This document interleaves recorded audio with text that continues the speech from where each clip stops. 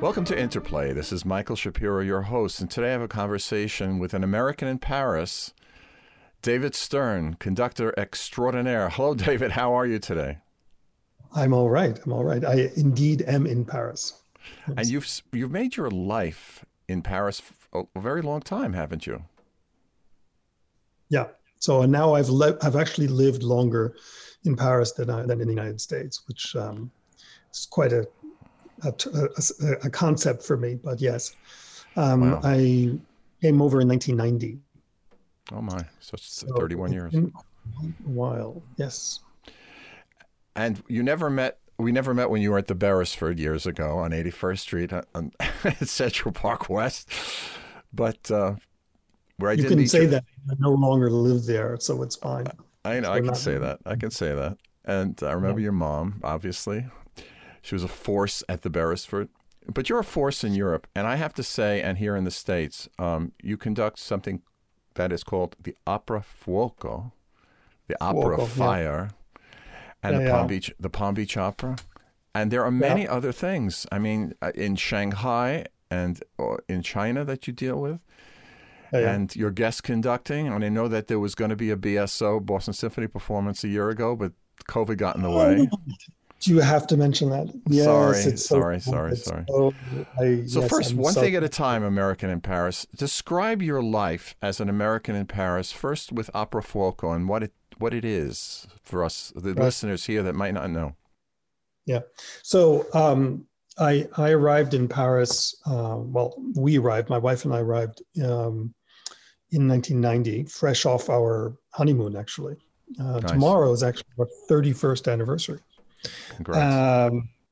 And we came over ostensibly for, my wife was already playing in Musica Antiqua Köln, Reinhard Goebel's group, which is it was then one of the hottest early instrument ensembles. It was.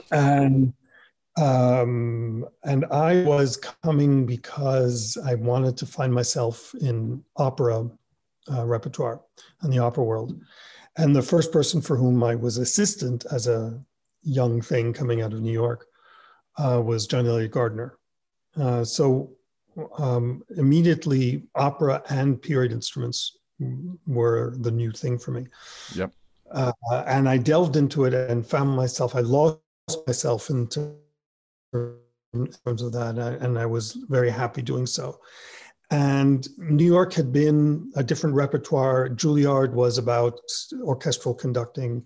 Right. Otto Werner Müller was, this gigantic figure in everyone's life, and yet it was not really opera conducting, and it certainly wasn't period instrument. And I needed that kind of new direction. And that's what I found in Europe. I found very much a world where, especially in the 90s still, new opera stagings made the front page of the local papers, of the Figaro and Le Monde. You could still shock society with an opera staging, which is no longer the case in many places in the world.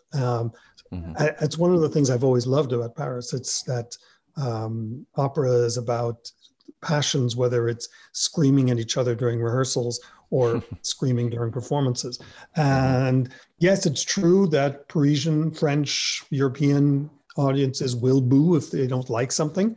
But isn't that great that there's enough passion going on in the audience that risk is there?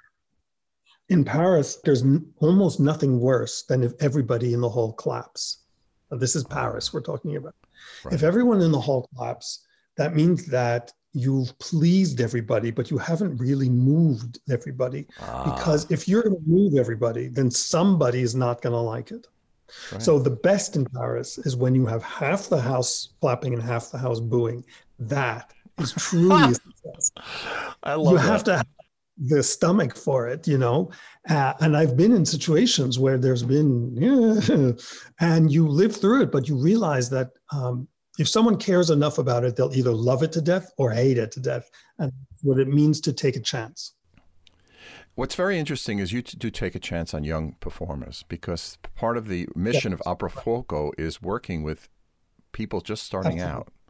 Tell us what you do, and why is that different from, let's say, a house in Dortmund, or wherever? Dortmund. Yeah. So I started off in France doing a variety of opera assistantships as a young musician, and then from then on, I got myself involved in the Aix-en-Provence Festival, Right. and there's an academy, for an international academy for opera, which was started when I was there, and I was its first director, and it gave me a taste of what it really means to work with young people.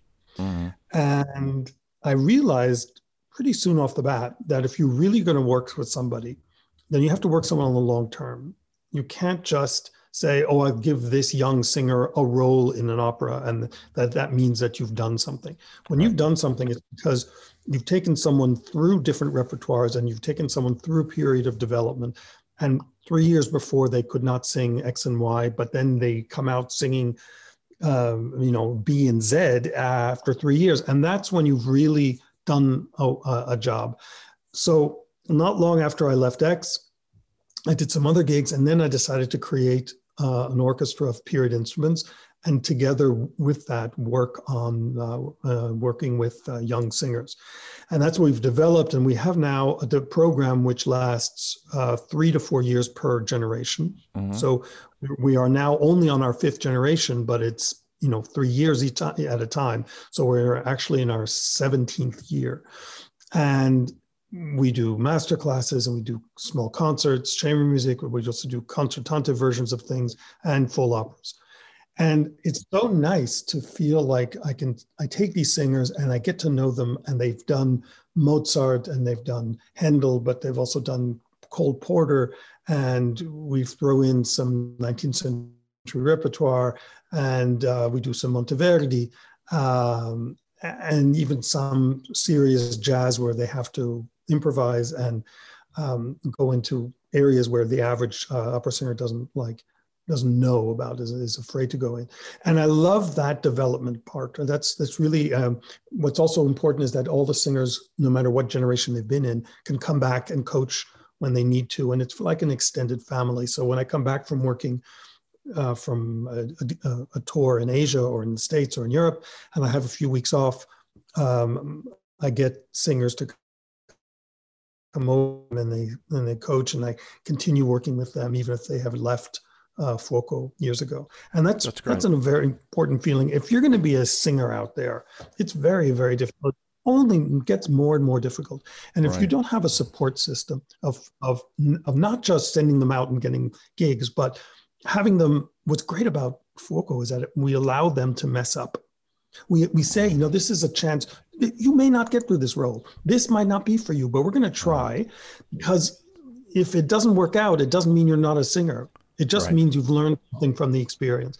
I think we're all so afraid not to have achieved constantly, that for young musicians, young singers, they have to feel like they can try something and dare. And if you really dare, then there's a chance it won't work.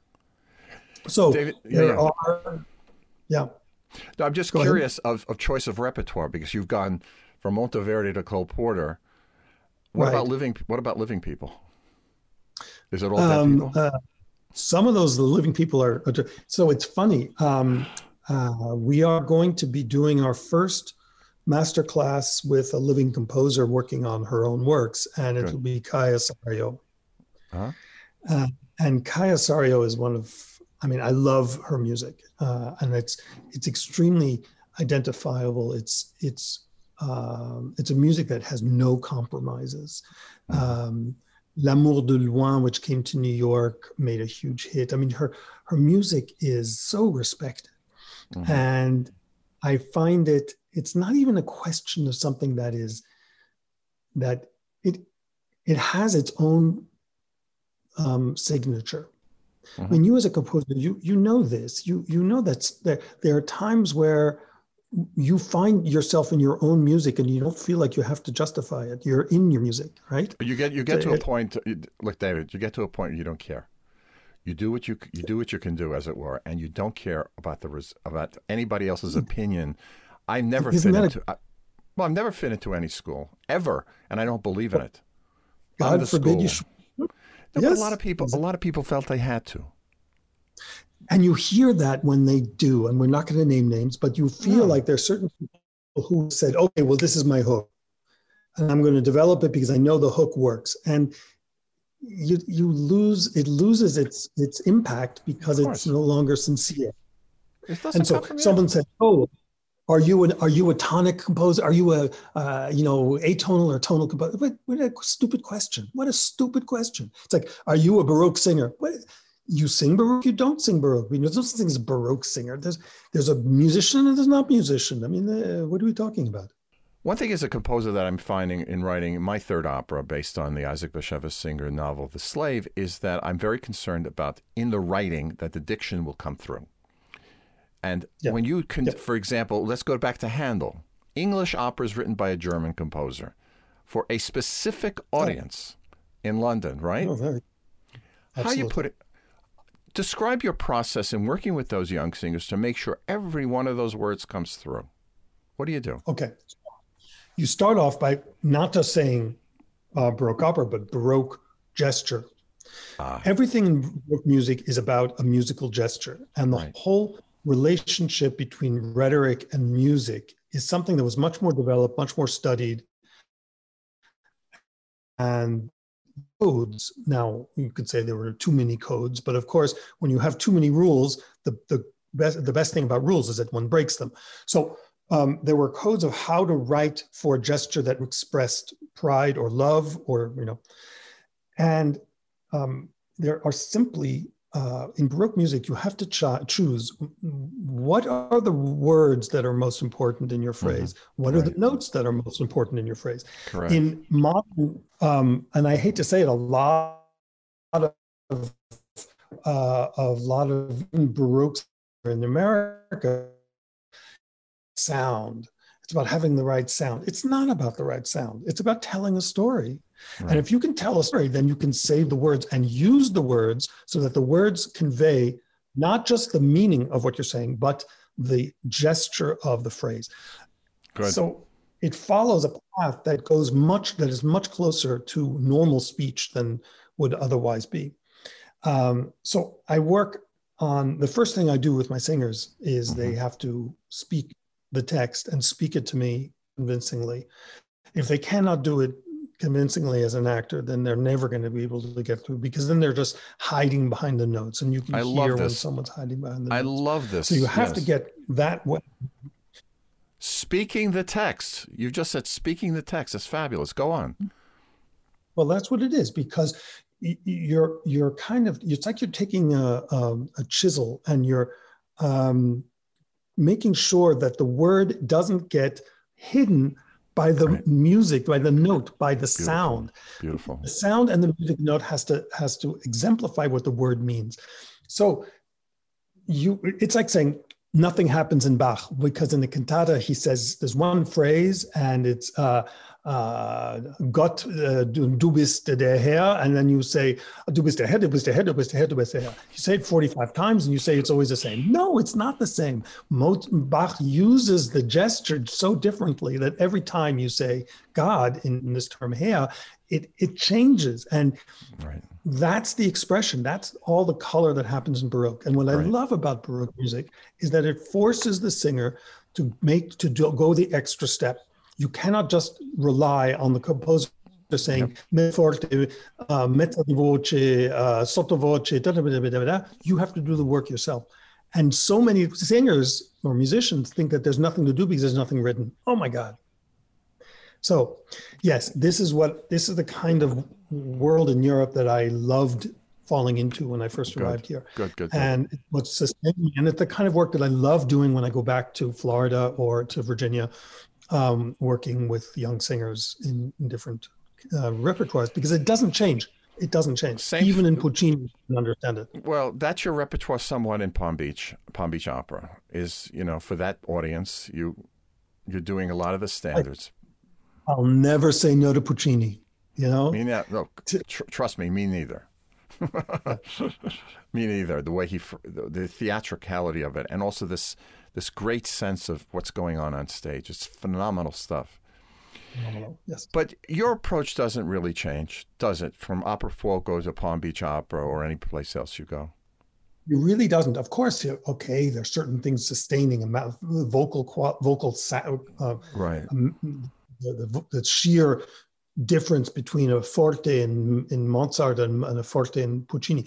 But I tell you, if the reason why I feel like I get how to conduct Puccini is because I've done Monteverdi. I love it. Now, Monteverdi is all about reciting text and going, it's mostly recitative and a little bit of aria. When you slip into the aria, you cannot all of a sudden be completely disconnected from what you did as in a recitative. You have to be able to recite and sing and move back and forth. Good. Now, with Monteverdi, it's more blended in Monteverdi than it is in Mozart. In Mozart, you have the recitative, then you have the aria. In Monteverdi, it goes back and forth. It's so fluid. In Puccini, it's the millisecond. There's one moment of a recitative, and then all of a sudden it goes off. He never writes a recitative. No one talks about recitative in Puccini. It's all over the place. And you have to be a master of it, because if you oversing, and there are these great moments when Puccini will just have one note for the singer, just one note. And meanwhile, there's an incredible orchestral palette behind. And that one note is so difficult to enunciate because that's the recitative, that's the thought process. And meanwhile, the psychology is the orchestra. To get to that level, if you haven't done your homework with Monteverdi, you're way behind for Puccini. Not that Puccini should sound like Monteverdi, of course not, but the approach is the same. What we're trying to do, we're trying to tell a story. That's all we're trying to do. That's what you're doing in your movie. Something I've noticed as a composer all my life, through many composers I've worked with and operas I've gone to hear, that no one knows how to write in recitative. Very few people. And doing what you talk about, that this in Puccini, where you don't notice it. Now, David, why don't you notice it in Puccini? Well, because he does it. It's so subtle when the singer stops singing and is all of a sudden is obviously still singing, but is all of a sudden reflective in her or his thoughts. The music goes with that person, and it's so natural with Puccini that you don't notice it. If you're aware of it and you're thinking of it and you're looking for it, you'll find it all over the place. There's no problem. But that's the beauty of it, is that in its naturalness, you don't notice the details. I love it. And that's what's great about it. It's true. And Butterfly is one of the great examples in my book, that first act of the final version. You just don't know where. It is fabulous, the way it goes in. And then suddenly you get the duet with Sharpless at the beginning. Oh, my God, where this comes from. Well, also you have this incredibly driven overture, which has so much energy, and there's a tremendous amount of, there's Bach-like counterpoint and Butterfly we're talking about, yeah. Butterfly, right. And it drives you and drives you and drives you. And then all of a sudden you're focusing, and it's all conversation. It's nothing. There's no art. I know. It's unbelievable. And if you look at all the little parts, it seems really complicated. And then when you listen to it, it just flows, and it's one large thing, and it's wonderful. So I think that's the key element of the in really good opera writing, is when it seamlessly goes from one to the other. Just think of before Che gelida manina, in the beginning in the first act of Bohème, you have just the horn coming in with the A flat, and that A flat gives us a sense of suspension of time. It's one note. It's one note. Mimi is the same thing. Mi chiamano Mimi, right before. It's an E, isn't it? Yeah. Da. So you have these people who just, and again, is he trying to fit into a tradition? No, he's just writing what's in his ear. Plus, they've just met each other, and they're hot for each other. But he's got this restriction that he's starting. Well, that's because psychologically, oh my God, we're going to talk about me for the next 2 hours because we could not start crying in about 10 minutes. But, Mimi is so afraid of really saying who she is, of divulging too much. And all she talks about how she makes flowers out of silk, but they're not real. They don't smell. They don't have. But then when the first light of spring comes over, that's mine. That's my light. And then the orchestra comes in because it's exactly that. She's finally allowed to express herself, and the entire orchestra expresses itself beforehand. But if there weren't that difference of this shyness and this hesitancy, then the later we wouldn't have any contrast. So, which brings us to another point, is the whole concept of contrast. Contrast in the 19th century, chiaroscuro, so light and shade. Heavy light. I know it sounds like it's not. We don't even use that term in English. Heavy light. Heavy light. Schwerleicht. One talks about in German. Basically, it's down bow, up bow. Down bow is heavy. Up bow is light. So heavy light. Now, in 18th century, the concept of two bows. This was not two bows. Bum bum. This was not two bows. Bum, bum is one bow stroke. So the up bow is actually related to the down bow. A down bow is a forceful sound, and the up bow is the natural extension of the first note, which means that so it's not because we're trying to be Baroque that you articulate that way. No, it's because the DNA of the 18th century is light and dark, heavy and light. It's contrasts. If you find any great aria, and they're almost all of Handel's, there are in every passage two words that contradict, that conflict with each other, that set up a confrontation. It can be love and war. It can be thought and emotion. I mean, he sets up contrasts. And that's what drives the theme. That's where where the theme goes to this measure or away, or if it's forte, or if it's piano, because of contrast, because of articulation. And that's the thing for any music for 21st century as well. Without the contrast, without the articulation, then we're dead. Then we're just making sounds. And then you can do whatever you want, but it's not music. It's not music, and it's not, when you talk about articulations, the thing I tell my composition students, you're writing notes, but where are the dynamics? Where are the hairpins? What's going on? Where are the phrase markings? How's it being played? How's it being sung? What's the context? It's what you're doing is what a great novelist does. Particularity, right. Specificity. And through the specificity and particularity comes the expression and moves us along. Talk about pulse and pacing, because this to me is a fabulous concept when you mentioned Puccini, because he had to go back and work on Butterfly as an example to get the pacing right, Absolutely. And it's very true also of Peter Grimes, because I know the history of that, which is very, very difficult in many ways, story-wise and musically.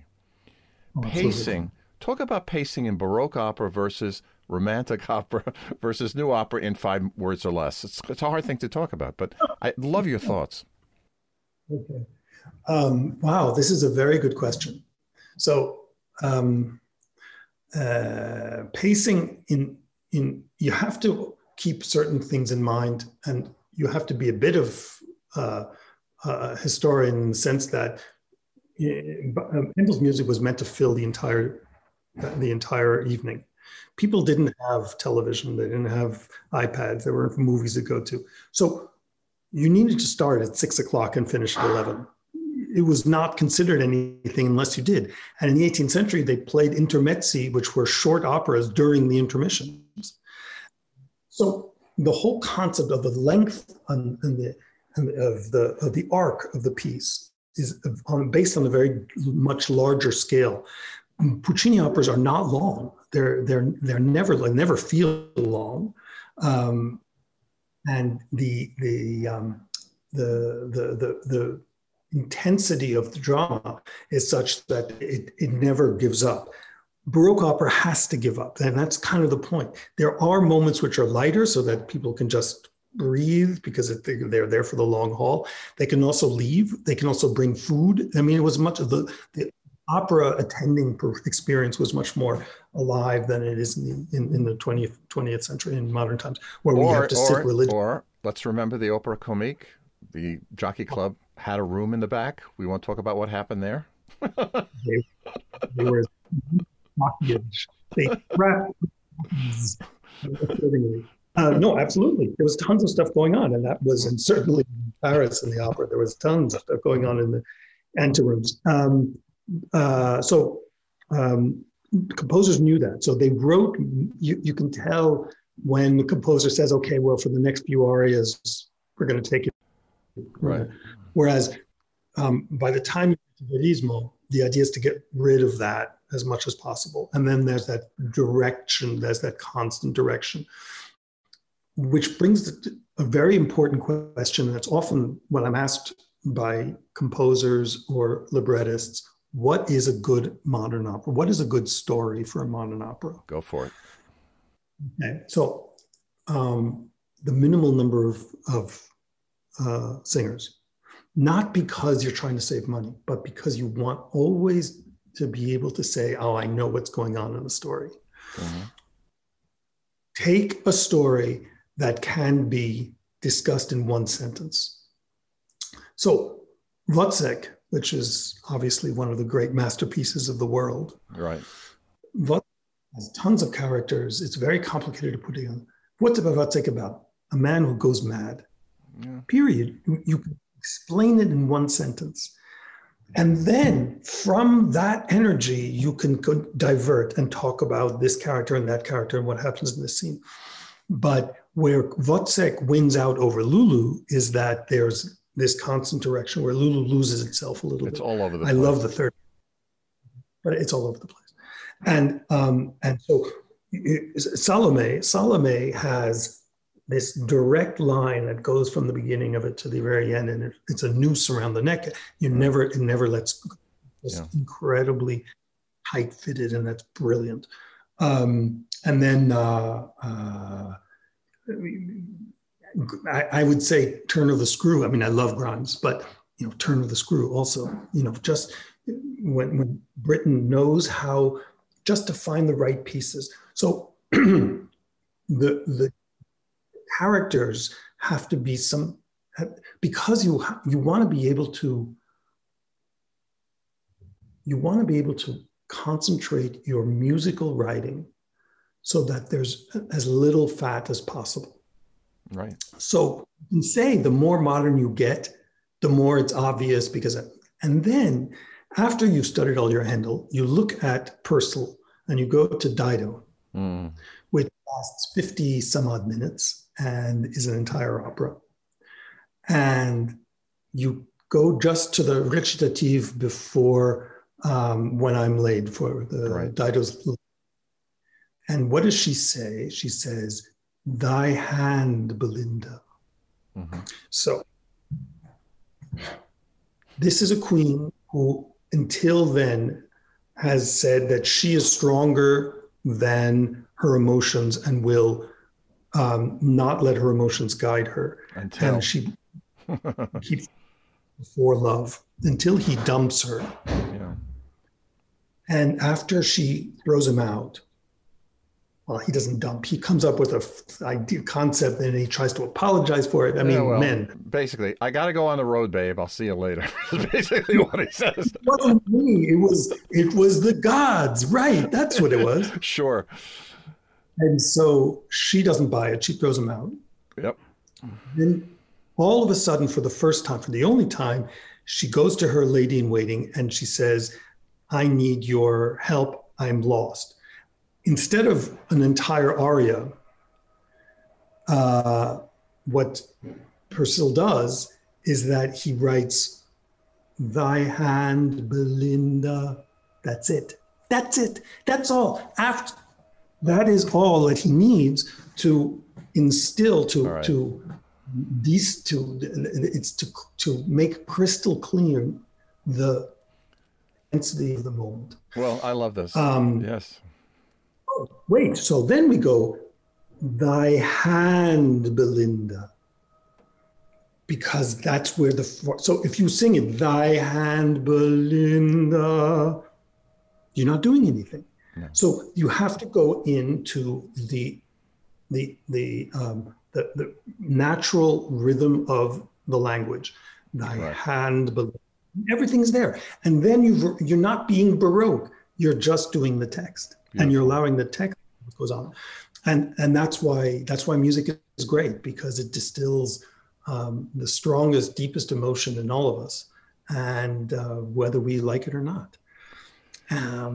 Bravo, Maestro. Yeah. I have to say that despite this movable feast of locations in your beautiful home, we have to end this now, simply because of time constraints. But I have to thank you, David Stern, great conductor, great theater man, great symphonic conductor too, which we haven't discussed, but a person who knows where to go and what will happen. One last thought before we part. Where would you like this all to go after this catastrophe we've been going through? I would like music to mean so much more. I would like to every person who listens to a concert for the first time after this pandemic tastes that moment and never loses that moment means to them. Bravo, bravo. David Stern from Paris, American in Paris, Michael Shapiro in Chappaqua. Thank you so much for joining me on Interplay. It was a pleasure to talk to you. It won't be the last time that we... No, it won't be. This is Michael Shapiro for Interplay Conversations in Music. Thank you for joining us.